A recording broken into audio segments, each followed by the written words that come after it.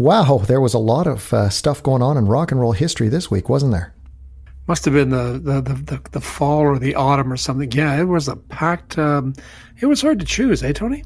It was really hard. I felt like we had enough for about 4 episodes if we wanted. It was nuts. So much going on, so we had to leave out some really good ones. I guess we'll save those for next year, won't we?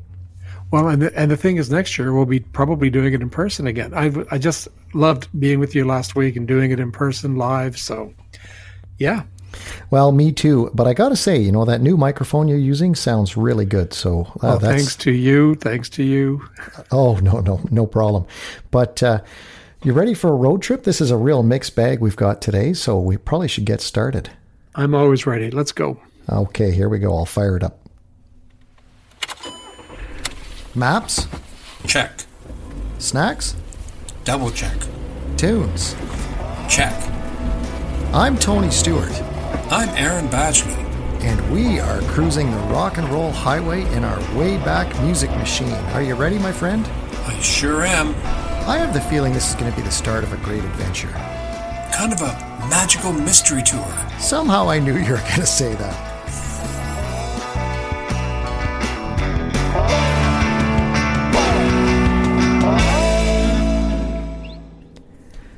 Now, for the first stop on the road trip, we have to go back to September 14th, 1955. Now, last week you were mentioning about Dolly Parton doing the nail clicking for her typing in 9 to 5. So have you grown your nails for the push-button sound effect? Or? Well, I grew them and then I bit them off because I had a bad meeting this week. No, just kidding. Okay, I'm ready to plug in the date. How about that? Yeah, sure. Give us the old sound effect and I'll cue up the time machine. Sound effect? It's a computer. Okay. There we go.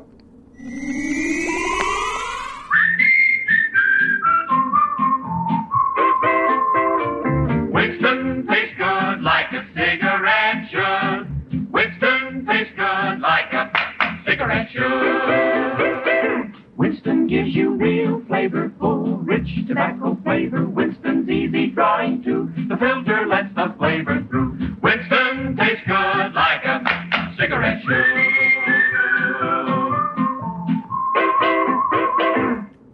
Man, I love those old commercials, Tony. I don't know where you find them, but I love them. They're great. Yeah, me too. That must have been a great time. They weren't always into presenting facts, if you know what I mean. Well, they're distorted facts or alternative facts, maybe. Isn't that different reality facts? Yeah, because I never knew that smoking was good for you. I keep telling you, there's that one movie, I wish I could find the title, where the doctor is talking to a woman who's like 8 months pregnant, and he's smoking and she's smoking. Well, here we are, and we're in New Orleans, and it's September 14th, 1955, and this is an interesting one because Little Richard, such an important figure in early rock history, and on September 14th, he entered a New Orleans recording studio and he began 2 days of recording, but things were not going all that well. But during a break, he was with his producer, a guy named Bumps Blackwell, and they went to the Dewdrop Inn for lunch. Richard went over to the piano and he started playing the piano in the bar like crazy, and he was singing a loud and they say lewd version of a song called Tutti Frutti, and with only 15 minutes in the session, they ran back and he recorded the song and he coined that famous phrase, right? A wop babaloo bop, a wop bam boom, and history was made, as they say. But can you imagine rock history without Tutti Frutti? Well, and he had been making records since 51, and he didn't have any hits. He was, so it doesn't surprise me that things weren't going well in the studio. He just wasn't finding his sound yet. So it took him a few years, but he found his sound all right. Oh, did he ever? And, he was, I always like talking about Sister Rosetta Tharpe, right? But Sister Rosetta Tharpe was kind of the one who prompted him into becoming a singer in the first place, right? She had him open for her. I didn't realize he was this young, but she had him open for her. She'd heard him singing, and she had him open for her when he was 14 years old. Isn't that unbelievable? Wow. Cool. Yeah, talk about a vote of confidence, eh? But, yeah, it took him a little while to find his voice, and then he just exploded. I mean, the string of hits he had in that 3-year period, right, about 55 to 58. I mean, what did he have? About 15 songs, right, that hit the charts. Yeah. It was pretty nuts.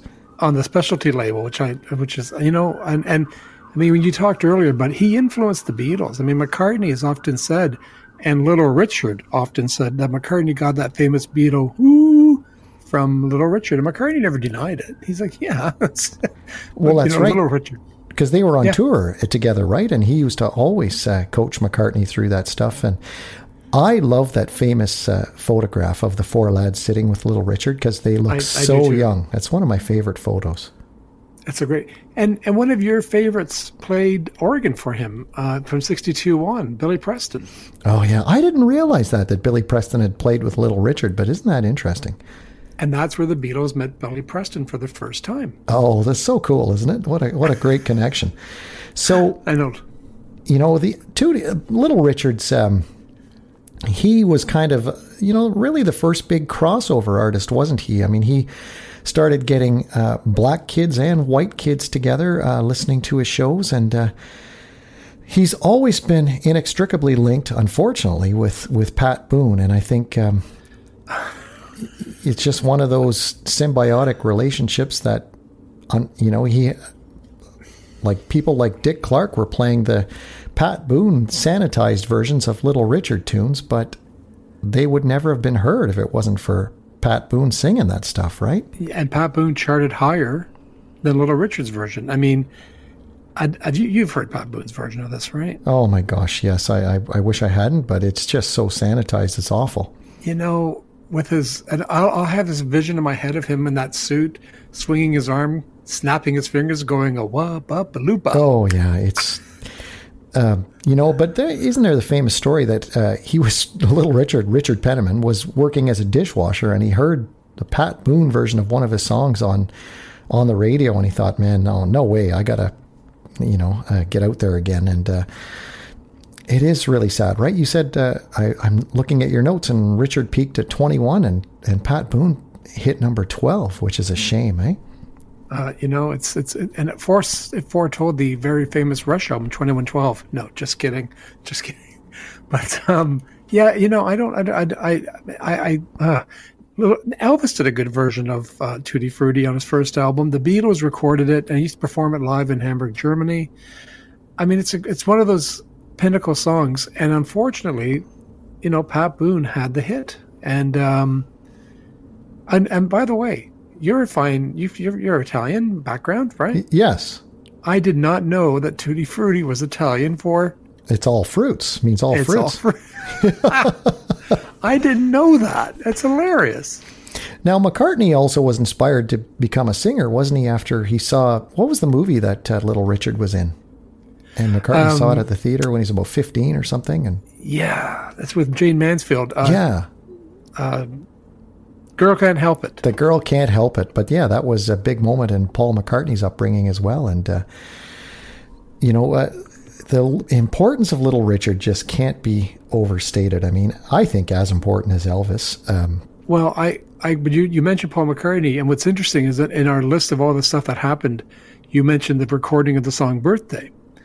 And when the Beatles were recording Birthday, they stopped recording at night because they were showing Girl Can't Help It on BBC. Oh, wow. So they all went back to McCartney's house, watched them. This is 1968. They go back to McCartney's house, watch the movie, they go back and they record Birthday. So...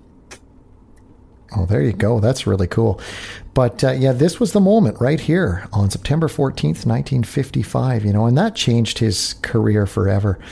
And he was in and out of the music business, of course, over the years. But, you know, I have to say, I'm not a big Dick Clark fan, but it was nice to see later on, I think it was, you know, 64 maybe, that Dick Clark had Little Richard on American Bandstand, and kind of, you could tell he acknowledged that he dropped the ball a bit in not having him on earlier, didn't he? Yeah. I think, you know, Dick Clark's not my favorite. I think we've been down this road before. Good friend of Pat Boone's. But, you know, I agree. Did you know there's an interview with Little Richard, and, you know, he said one of the most embarrassing things ever was when Disney took the song Tutti Frutti, and they animated Donald Duck singing to Daisy, because in the song it says, got a girl named Daisy, right? And Little Richard said, that was the most humiliating moment of my life.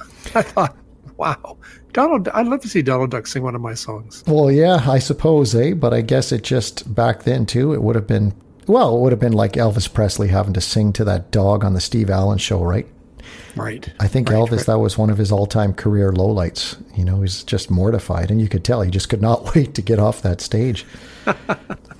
But Richard's antics, I mean, his dress, not only did he break that color barrier, but he also didn't really hide the fact about his sexuality. He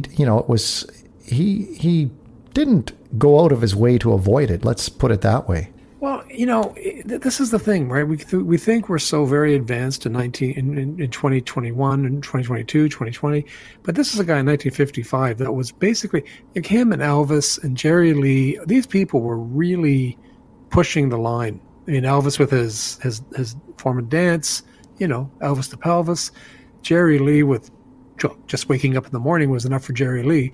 But, there's Little Richard, and he was breaking a lot of boundaries and accepted too, by the way. Well, that's exactly. And, a lot of white kids listening to Little Richard, and he, helped also segregate concert audiences, which again is a huge thing. Yeah. I agree with you. I think he's up there with Elvis in terms of importance of the history of rock and roll. Well, and that's where he gets that we always call Elvis the king of rock and roll, right? But they always refer to Little Richard as the architect of rock and roll. And I think he liked that title. Yeah, well, that's a good title. It's a nice one. Absolutely. Now, what would have been on the charts this week? Well, the charts was a slow transition to rock and roll. So I decided to go with the singles chart this week. So the top 5 singles chart in America.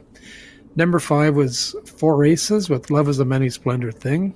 Not really rock and roll. No. Number 4 is a song that we've talked about an awful lot, Tony. Bill Haley and his Comets with Rock Around the Clock. Yep, we talked about that last week, actually, yeah. You know what's funny? I was watching TV yesterday, and an old episode of Happy Days came on, and I totally forgot that was the theme song for the first season of Happy Days. Oh, that's right. That's right.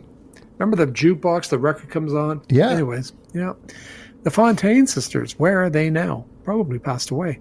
Number 3 with 17. Number 2, here's a guy that I love too, and I think we've talked about him. I love Fats Domino. Oh, me too. New Orleans.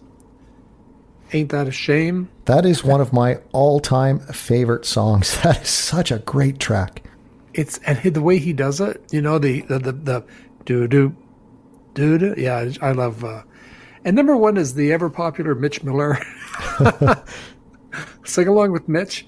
Yellow Rose of Texas. Now, I have a connection to Mitch Miller. Can I share that? Sure.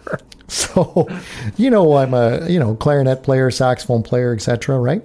But my clarinet professor in university, early on in his career, actually toured with Mitch Miller's band. So, are you serious? Yeah. So, okay, that's pretty cool. It is very cool. So that's pretty cool. There's that 6 degrees of separation, right? That's pretty cool. That's pretty cool. And just because you love the song so much, I want to tell you that the number 1 song on jukeboxes, because they used to actually chart jukebox plays, number 1 was Ain't That a Shame? Well, I'm not surprised by that at all. Now, where are we heading next? Let's take a look here. We're going to head out to the Joshua Tree in California. Oh, this is a great story. Yes. Let's do it. It's a very bizarre story. This is weird. Well, you know what? You can't make this stuff up, folks. So, why don't you punch it in and we'll head there right now. There we go.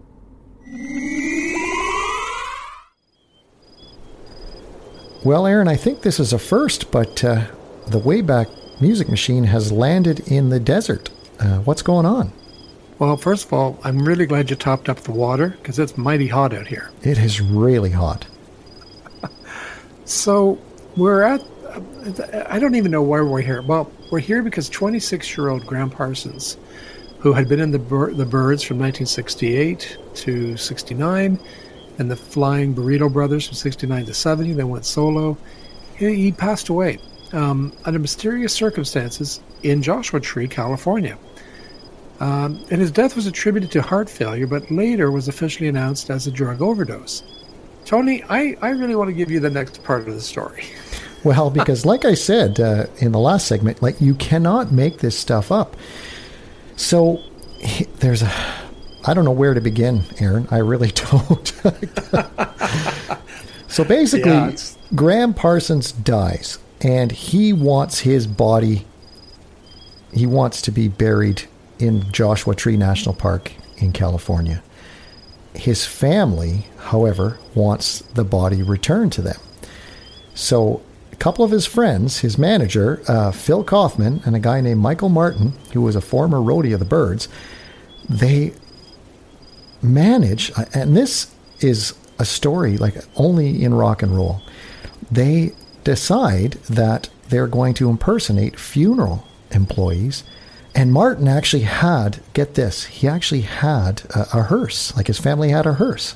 So that makes it even more bizarre. But they decide that they're going to be funeral employees, and they drive to the airport in Los Angeles at LAX, and they convince the guard, I guess it was, they convince the guard that they are there on the family's instructions to grab the body. And the guard releases them. And it gets stranger than that, though. There was a police officer parked there, and the police officer helped load the casket into the hearse. And they take off, and they bring this body to Joshua Tree National Park, and they are pouring gasoline on it and lighting it on fire. And it starts to rain, and of course people are seeing the smoke, and people are coming to check it out, and so they have to make a getaway, and so they take off. But so people see the casket there, and now it's become a little monument where Graham Parsons' casket is, and people still know where it is. But isn't that the most unusual thing? So Phil Kaufman and Michael Martin, I mean, just talk about chutzpah, right? Like. I don't think there's another word that fits that, you know. Yeah, and actually, I'm going to Los Angeles to visit our daughter in October, and we're staying near where I'm a big Graham Parsons fan. So she makes like a pilgrimage. My daughter's been there several times, and she says there's tons of people always there to pay. Even in 2021, there's people still paying their respects to Graham Parsons, right? But I don't know, man. Dressing up like funeral parlor. It's the most unreal story, but it's such a rock and roll story, isn't it? And he was, now the other part was Kaufman, his house was being used to film a movie, and he goes back home, and they're all chatting about the story, and the police came there and arrested him there. But it is wild, and they got charged, but they basically didn't face a real stiff sentence or anything like that. As far as I know, they got off almost scot-free. A stiff sentence? Like a stiff? Very good. Very good, Tony. Well, it was Congratulations. unintentional,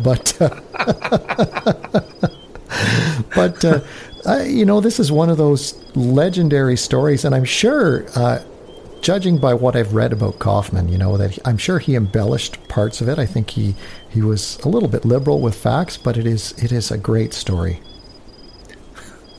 Well, it is a great story, and it couldn't be for anyone other than Graham Parsons, who was born, by the way, with the remarkably unrock and roll name Ingram Cecil Connor III.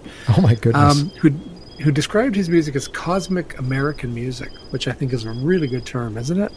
Yeah, that would be an interesting description for sure. So I think if anyone's going to have their coffin lit on fire by your manager and roadie, it's got to be Graham Parsons. It's not going to be Pat Boone. No, just kidding. It's not going to be Pat Boone. But as I said, I'm a big fan. I mean, I love the Flying Burrito Brothers. I grew up with this because my brother, I have 4 brothers, everyone. And my second eldest brother, he loved the Flying Burrito Brothers. And I used to spend one weekend a month with him. And that's all I'd hear for the entire weekend was Flying Burrito Brothers. And the song that always sticks out of my head is Sin City, which I just think is a work of art. So, yeah, Sin City is a great song. Isn't it a great song? I love that song. So, and let's not forget the stuff he did with Emmylou Harris, who I love, by the way. Mm-hmm, me too. He kind of, I don't know that there would be an Eagles without a Graham Parsons, especially with the Sweetheart of the Rodeo album by the Byrds, which really was like a cross between rock and country. And I think he influenced people like the Byrds and sorry, not the Byrds, the Eagles, who are birds, I guess. Got out of that one. There, nice, the Eagles nice job. and Poco, people like that. Well, absolutely. And he's pretty hard to pin a style down on him, for sure. Now, September 9th, what was on the charts here? Well, I did the top 5 singles again because I thought it was an interesting. I love these singles charts. Number 5 was Grand Funk. Now, sometimes they were Grand Funk Railroad. Sometimes they were just Grand Funk. Here, they were just Grand Funk. We're an American band. Oh, great song. Yeah, it's classic, right? Mm-hmm. Have you ever heard Nash the Slash do that? No, I haven't. Oh, I'll send you a link. It's quite good. Number 4 is Paul Simon with the Dixie Hummingbirds and Love Me Like a Rock. Loves Me Like a Rock. I guess it's an S, right? Number 3, Dawn, featuring Tony Orlando. Has anybody seen My Sweet Gypsy Rose? Well, there we go. Another Italian connection. Hey, you know what? I listen to him every Saturday night on the radio now. Oh, do you? Yeah, he's on a station in New York City. It's quite good. Number 2 is Marvin Gaye, Let's Get It On. That would explain why so many babies were born about 9 months later. Okay. Well, between Marvin Gaye and Barry White, yeah. And number 1, just one of the weirdest songs, in my opinion, ever to make number 1, Delta Dawn by Helen Reddy. Yeah, I didn't realize that charted at number 1. That's incredible. I didn't either, Tony. I just thought, great. I mean, it's a great song and all, but I thought, number 1, really? But yeah. we used to sing that in choir at school. Well, we've got one more stop to make today. We're going to go to September 18th, 1983, and we're going to be talking about a band that neither one of us are big fans of, but you can't deny that these guys certainly knew how to market themselves. Well, speaking of which, you can actually go on their website and buy an official coffin with their, which doubles as a cooler for you if you want to store your beer. But anyways, I was on their website today. It's pretty interesting, actually. All right, I should plug in for what year? 83, right? 83, September 18th. Here we go. All right, here we go.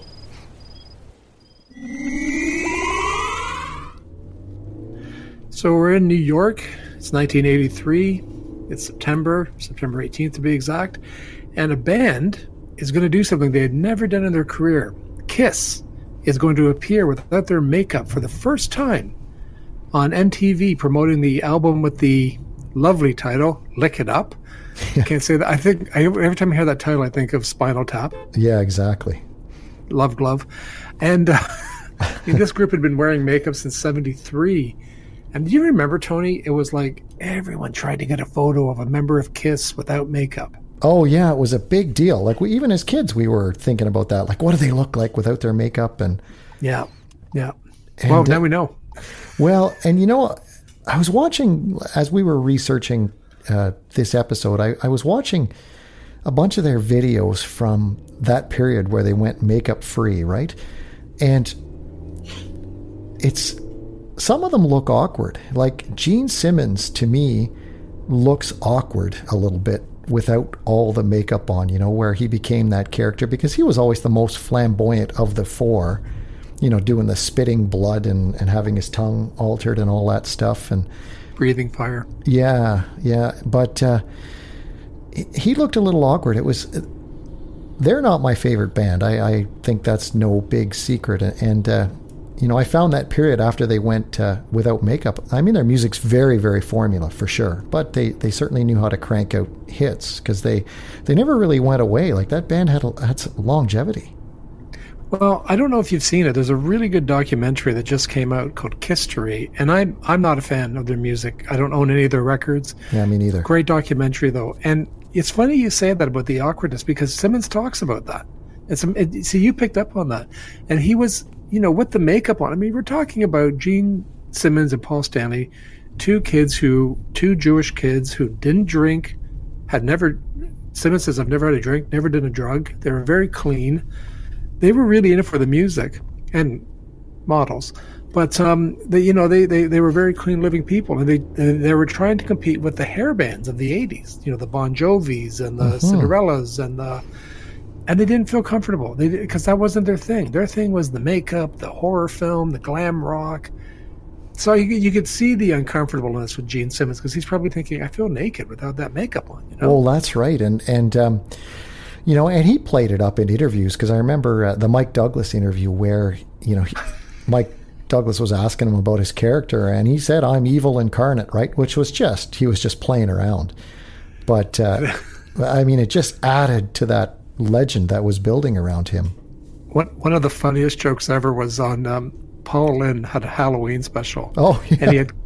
And he had Kiss on, and he's interviewing them, and he says to Kiss, "What happened? Did you guys get into a fight?" And your mother said, "Kiss and make up." I tried to imitate Paul Lynde. I'm not doing a good job, but that was just a great line. Yeah, absolutely. But yeah, they've managed. They were masters of promotion, though, you know, because if you actually just sit back and listen to the music, it's okay.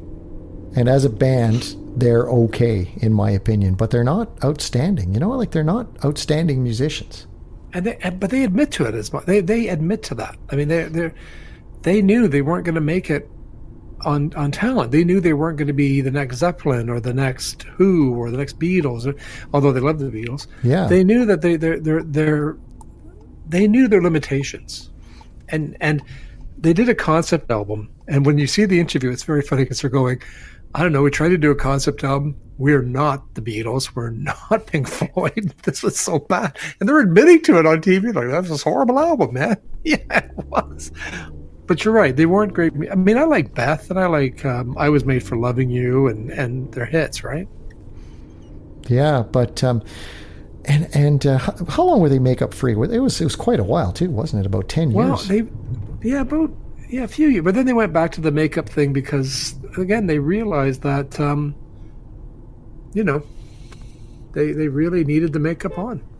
Yeah. It was better. But we were talking before, and they've only had one album go number one, and that was only in Australia. Yeah, I would have sworn that Kiss must have had a number one album. Isn't that interesting? And their only number one album came in the 90s, an album called Psycho Circus.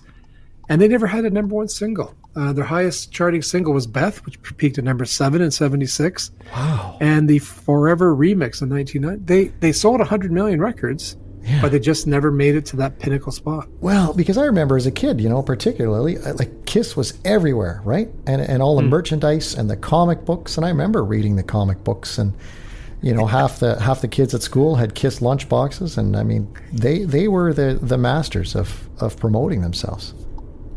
Everyone, after this podcast, go on to kiss.com and just look at how they've marketed themselves. Yeah. It's incredible. Yeah, it is amazing, and they're still doing it. Now, 83, though, September 83, what was on the charts here? I just want to say that my wife, Andrea, should be grateful I don't collect Kiss. I collect the Beatles. That's right. Be taking out another mortgage on the house if you did. I'd be on the fifth mortgage. But the Beatles were never the best marketers. They're better now, but they were never great. So the 1983, the top 5 singles, I'm going to say for the first time, I love every single one of these. Oh, yeah. Yeah. I do. I really do. Number 5 is Eurythmics. Sweet Dreams Are Made of This. Yeah, fantastic song. Number 4, okay, it's over the top. It's totally dramatic, but I love Bonnie Tyler, Total Eclipse of the Heart. Oh, yeah, that's 80s all the way for sure. Oh, yeah. I don't know what to do. I'm always in the dark. Number 3, Montreal's own Men Without Hats and the Safety Dance. And have you heard their new version of it called No Friends of Mine? I have not. It's really slow, and it's fantastic. It's really slow. Oh, gosh, I'm going to have to look that up. Yeah, it's well worth looking up. Number 2 is a favorite of yours and the person we're going to see next year, Billy Joel, Tell Her About It. Yeah, what a great song. And he wrote that whole album, you know, as a tribute to that era in music, and it's fantastic. And number 1, whenever people come and look at my collection, they're always amazed to see this album in it. It's from the album Flashdance. Yeah. It's Maniac I like the music from the movie. What can I say? Now, you know, I've never seen that movie, but I know the... I haven't either. I just like the music. I know the soundtrack well, but yeah. Michael Cimbello, another Italian. Look at you representing Italy, man. There you go. But that got a lot of airplay, didn't it, boy? Oh, too much. I mean, I got to the point of overkill. I liked the song Flashdance better, but I like Michael Sembello too. Well, what a great, this was a real mixed bag for a road trip. Mixed bag. I'd like to say we're all over the road, but you're right. Yeah, touche. Nice one. Well, shall we head back to the present and we'll take a look at what the Beatles were up to? I think that's a grand idea. So let me just plug it in. Oh, look at that. I can't find my computer. Here we go. I should find a proper computer sound effect for us, but it is kind of fun watching you tap your fingers. You used to do the plug it in the radio, but yeah. We should go back to that as well. I wonder if you could get a sound effect where you got the, when you change dials the old days. Oh, I'm going to look for that. You know what? That might be. Do you know what I mean? That might be our punching in the date sound effect going forward. Sure. Yeah, that might be fun. All right. Well, let's do it. Let's go back to the present. Here we go. Well, always nice to get back to the present after we've been traveling, and I didn't really like the heat in the desert. I have to say. So, get out of the kitchen. Nice. So, let's take, I guess we should take a look at what the Beatles were up to, because a whole lot went on. And too much. Well, let me cue up Rick's stinger here, and we'll be right back.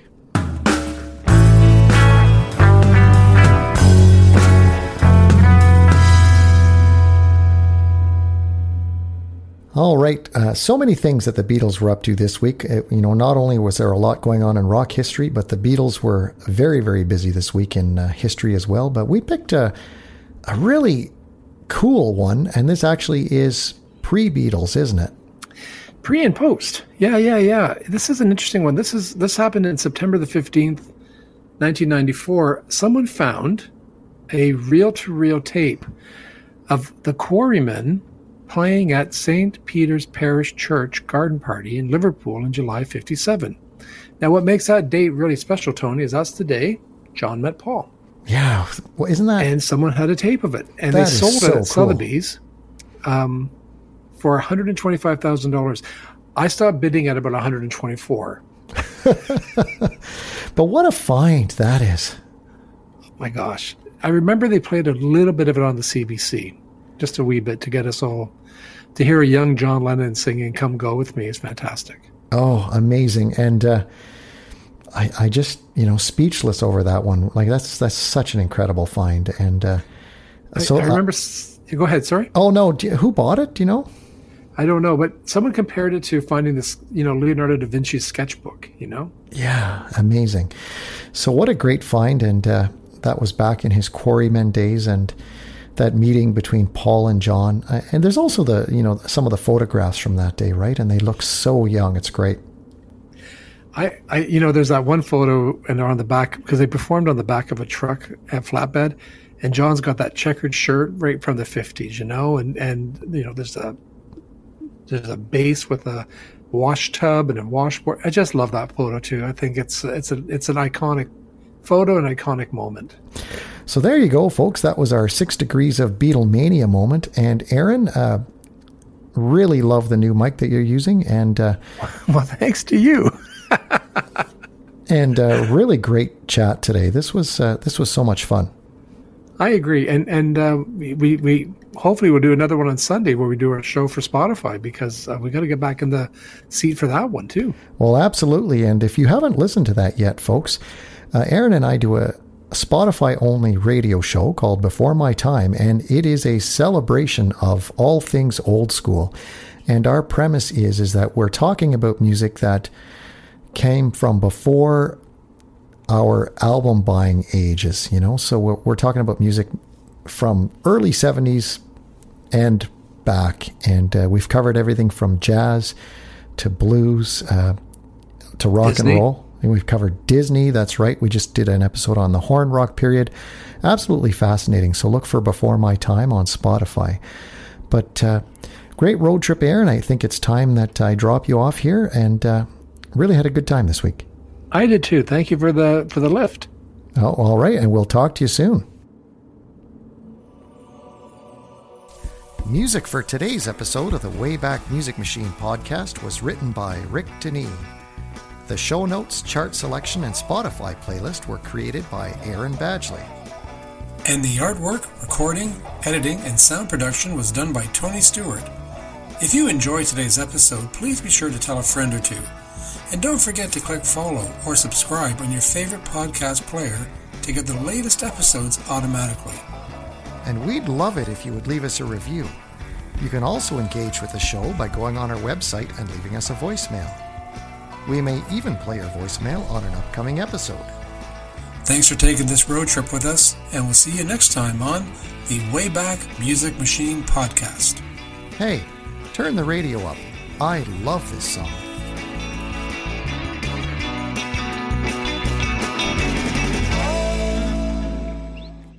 The Wayback Music Machine Podcast is a Stewie Tunes production. Welcome to America, the land of junk sleep, where it's bedtime, but you're double booked. Here, there's always one more deadline to meet, episode to watch, or meme to share. The world may not want you to sleep, but we do.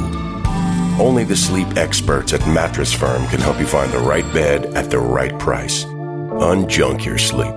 In store or online at mattressfirm.com today.